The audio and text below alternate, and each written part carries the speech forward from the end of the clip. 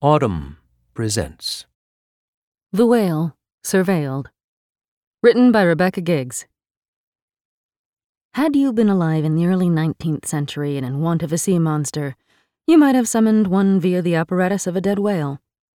Take a colossal rib, a narwhal's spiraled tusk, a gray whale's eyeballs, bristles of baleen stripped from a humpback's jaw, or armfuls of its spooling tongue. How disquieting these discards from the whaling industry must have appeared to those who had never seen a whale whole, in the flesh. Scraps retrieved from the decks of harpoon ships, or sold by savvy beachcombers, could be credible props to mobilize a mythical beast. The rest relied on a story. Swindlers in dim back streets and taverns learned to articulate whale leftovers as parts of stranger animals yet. Here were bits of mermaid, ocean centipede, sea swine, saltwater salamander, and serpent. Remnants of turtles as large as houses and of aquatic owls once believed to have ambushed boats in the northern hemisphere. Before a spellbound audience, a sperm whale's penis, as pale and hefty as Daikon, but dexterous, readily transformed into a segment of a kraken's mortifying tentacle. We may now be a modern and scientific people, but standing beneath a whale skeleton in a city museum, who isn't still drawn into a reverie of wonder and speculation? How whopping were those tail flukes, long since decomposed? How might it feel to be alive on that scale, to experience the world in such stupendous dimensions of sensation and action? What dark red secrets lie in the cubicles of a whale's heart? Nick Pineson, a paleobiologist and the curator of fossil marine mammals at the Smithsonian, knows well the tug of whale remains on the imagination. In his debut book, Spying on Whales, the Past, Present, and Future of Earth's Most Awesome Creatures, Pineson sets out to place whales within a natural history of ancient environments, and to predict how whale species will respond to burgeoning ecological pressures. The author's examination of the anatomy of present-day cetaceans, whales, dolphins, and porpoises, takes us back to the evolutionary origins of these ocean-born mammals. What roamed then proves to be an astounding array of real chimera, as evocative as any marine monster of myth or fiction. Start, say, with this revelation. Once upon a time, in the Eocene epoch, whales were quadrupeds. They walked on land. One primitive cetacean ancestor, Pachycetus, is thought to have been a canine-size, shore-living creature with a doggy tail and clawed paws. It probably had fur. Hair typically fails to fossilize, so on this point there is debate. With its tiny, wide-set eyes, Pachycetus displays a sheepish expression in many artists' depictions, as if ashamed at having gone extinct. Pineson describes another proto-whale that appears to have stalled mid-phase between a prodigious crocodile and a leopard seal. Basilosaurus had a bite force that, pound for pound, exceeded that of any other known creature. It retained the diminutive hind limbs its forebears had deployed to kick off from their terrestrial habitat and rummage in shallow reefs. Though Basilosaurus occupied open waters, where it is believed to have hunted other prehistoric whales. A few years ago, a Basilosaurus skeleton with a second whale inside it was exhumed from the floor of an Egyptian valley, a kind of ossified cetacean turducken. Basilosaurus bones can still be found in the southern United States. Basilosaurus is the official state fossil of Alabama. Paleontologists have sometimes discovered their vertebrae not lodged in sedimentary rock or tumbling from eroded riverbanks, but repurposed as andirons in fireplaces, foundation stones in buildings, or parts of furniture. Basilosaurus is a sea monster we've unknowingly domesticated. 40 million years ago lived whales that looked rather like today's iguanas, albeit larger. Others appeared more fishy. Some resembled an elongated hippo whose body tapered into the snickering head of an oversized ferret. By the time of Odobenocetops, the walrus-faced cetacean of the Miocene epoch, the course of evolution had streamlined whales' bodies and dispensed with the back legs. Odobenocetops had two asymmetrical tusks protruding downward from its squashy muzzle. The right tusk grew twice as long as the left for reasons unknown. Perhaps it had to do with its diet of mollusks, or with courtship displays the males performed. To the 21st century viewer, These tusks give Otobenocetops the lopsided charm of an oracular character in a Hayao Miyazaki film. As far as researchers are aware, more than 80 species of cetacean inhabit modern-day oceans and estuaries. But the seas are deep and resist surveillance. It is possible that yet more whales swim below, awaiting discovery. Genetic analysis is recategorizing misidentified remains. Hitherto unknown cetaceans are being discovered in bone and tissue samples. The geological record that Pynson sets out to explore documents some 600 prehistoric whale species that no longer exist, and reveals evidence of bygone eras during which whale ancestors occupied a wide range of ecological niches worldwide. Many of the bones that prove pivotal to verifying cetacean evolution are as small as tokens from a board game. Beneath the lower spine of some modern rorqual whales remain the vestigial knobbles of two back legs, folded up like an airplane's landing gear. These defunct hindquarters are fleetingly visible on the exterior of the animal in the womb, when, for a time, a whale fetus looks a lot like a huddled piglet.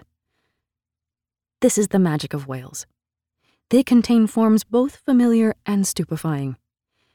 Dissecting the innards of a minke in Iceland, Pynson discovers at least one organ whose specific function remains mysterious: a gelatinous sphere the size of a volleyball, capsuled in the tip of the whale's chin. Cellular bundles in the organ turn out to be pressure sensors.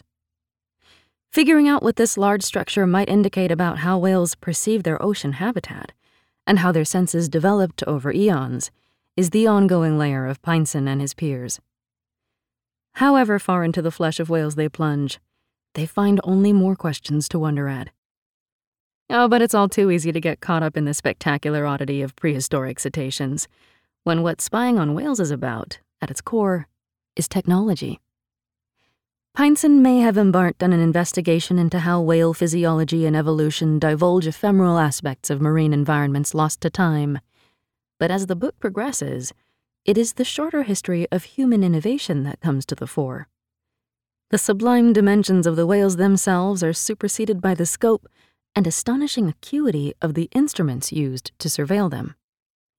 Fossilized cetaceans contained in the elemental hardscape of the Atacama Desert in South America are laser scanned, permitting paleontologists to view, on their screens, the orientation of overlapping skeletons and small facets of fragile structures.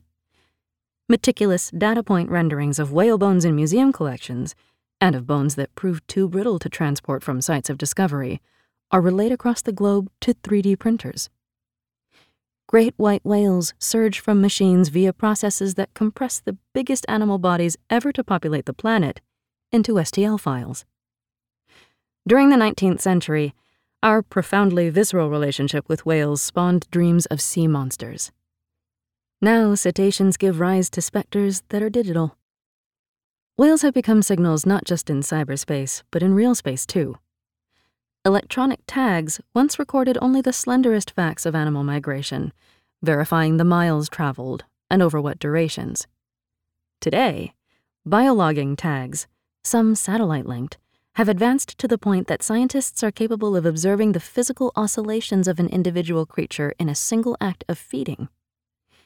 Whales can now be outfitted with video recorders, GPS devices, and accelerometers.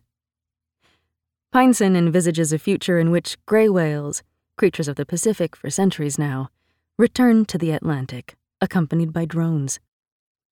The monitoring technologies Pynson describes provide ever more fine-grained access to subsea worlds, pulling us alongside whales and into environments rarely accessed by humans.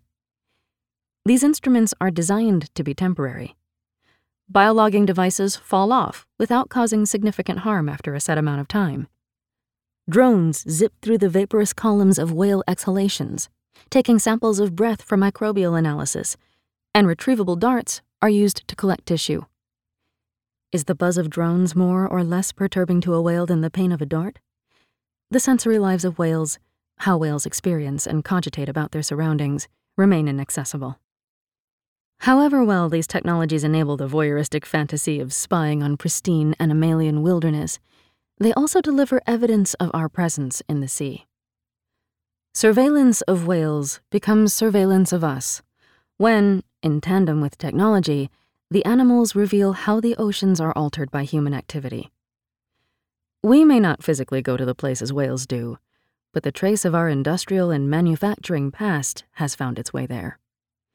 In his latter chapters, Pynson considers whale bodies from a different angle, how they register pernicious dissipations of pollutants and may bear the isotopic imprint of fossil fuel burning and the nuclear age. Parts of whales, it turns out, are monitoring devices of a different nature. Cetacean blubber and the fibrous ballenes that some whales use to strain their prey from seawater can be assayed to chronicle agrochemical use, carbon emissions, and atmospheric weapons tests. Stashed in museum archives around the world are old pieces of baleen, detached from their hosts in the decades when whale blubber was a source of oil for lighting and machine lubrication. These shaggy ballenes, some as long as surfboards, have acquired an unanticipated significance. They capture environmental signals from a world before the widespread release of carbon dioxide from industrial fossil fuels, Pynson writes. The specimens are, in other words, a valuable data set for ecological scientists charting the extent to which our oceans are changing. How apt that these ballenes, a reminder of the whaling business that predated the global petroleum market, should help testify to the ongoing impact of the energy and extractive industries. When Pynson is called on to exhume a phenomenal set of whale skeletons in Chile, the work of understanding one prehistoric ecology bumps up against human endeavors more directly. These primeval whales tell an important story about oceanographic dynamics, corroborating periodic flare-ups of ancient toxic algae and the offshore churning of nutrient-laden waters that, over time, evolved into what is now recognized as the modern Humboldt Current. One of Earth's most productive cold currents, the Humboldt supports some of the planet's densest concentrations of marine fish. The site, called Cerro Ballena, or Whale Hill, provides a snapshot of how oceanic biodiversity responds to shifts in climate.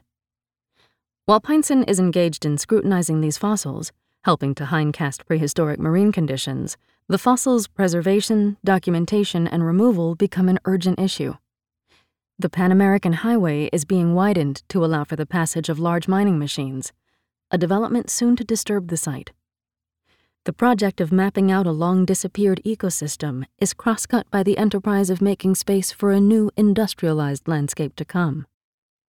Though Pynson is a biologist, the language he uses to describe whales is often mechanistic. Whales appear variously as time machines and spaceships.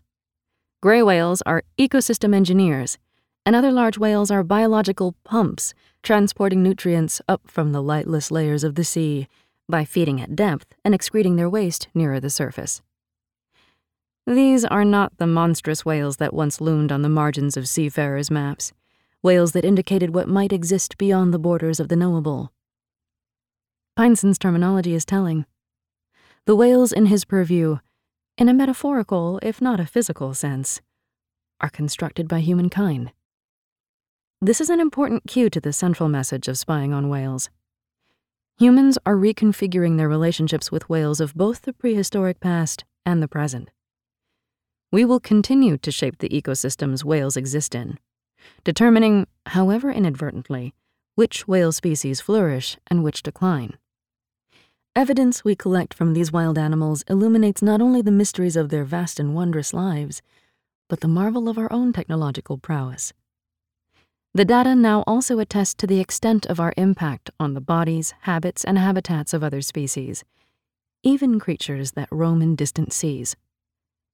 Pynson, as an explorer of ancient environments unseen by any human eye, reaches back into prehistory to bring into focus our responsibility for the far future of the natural world.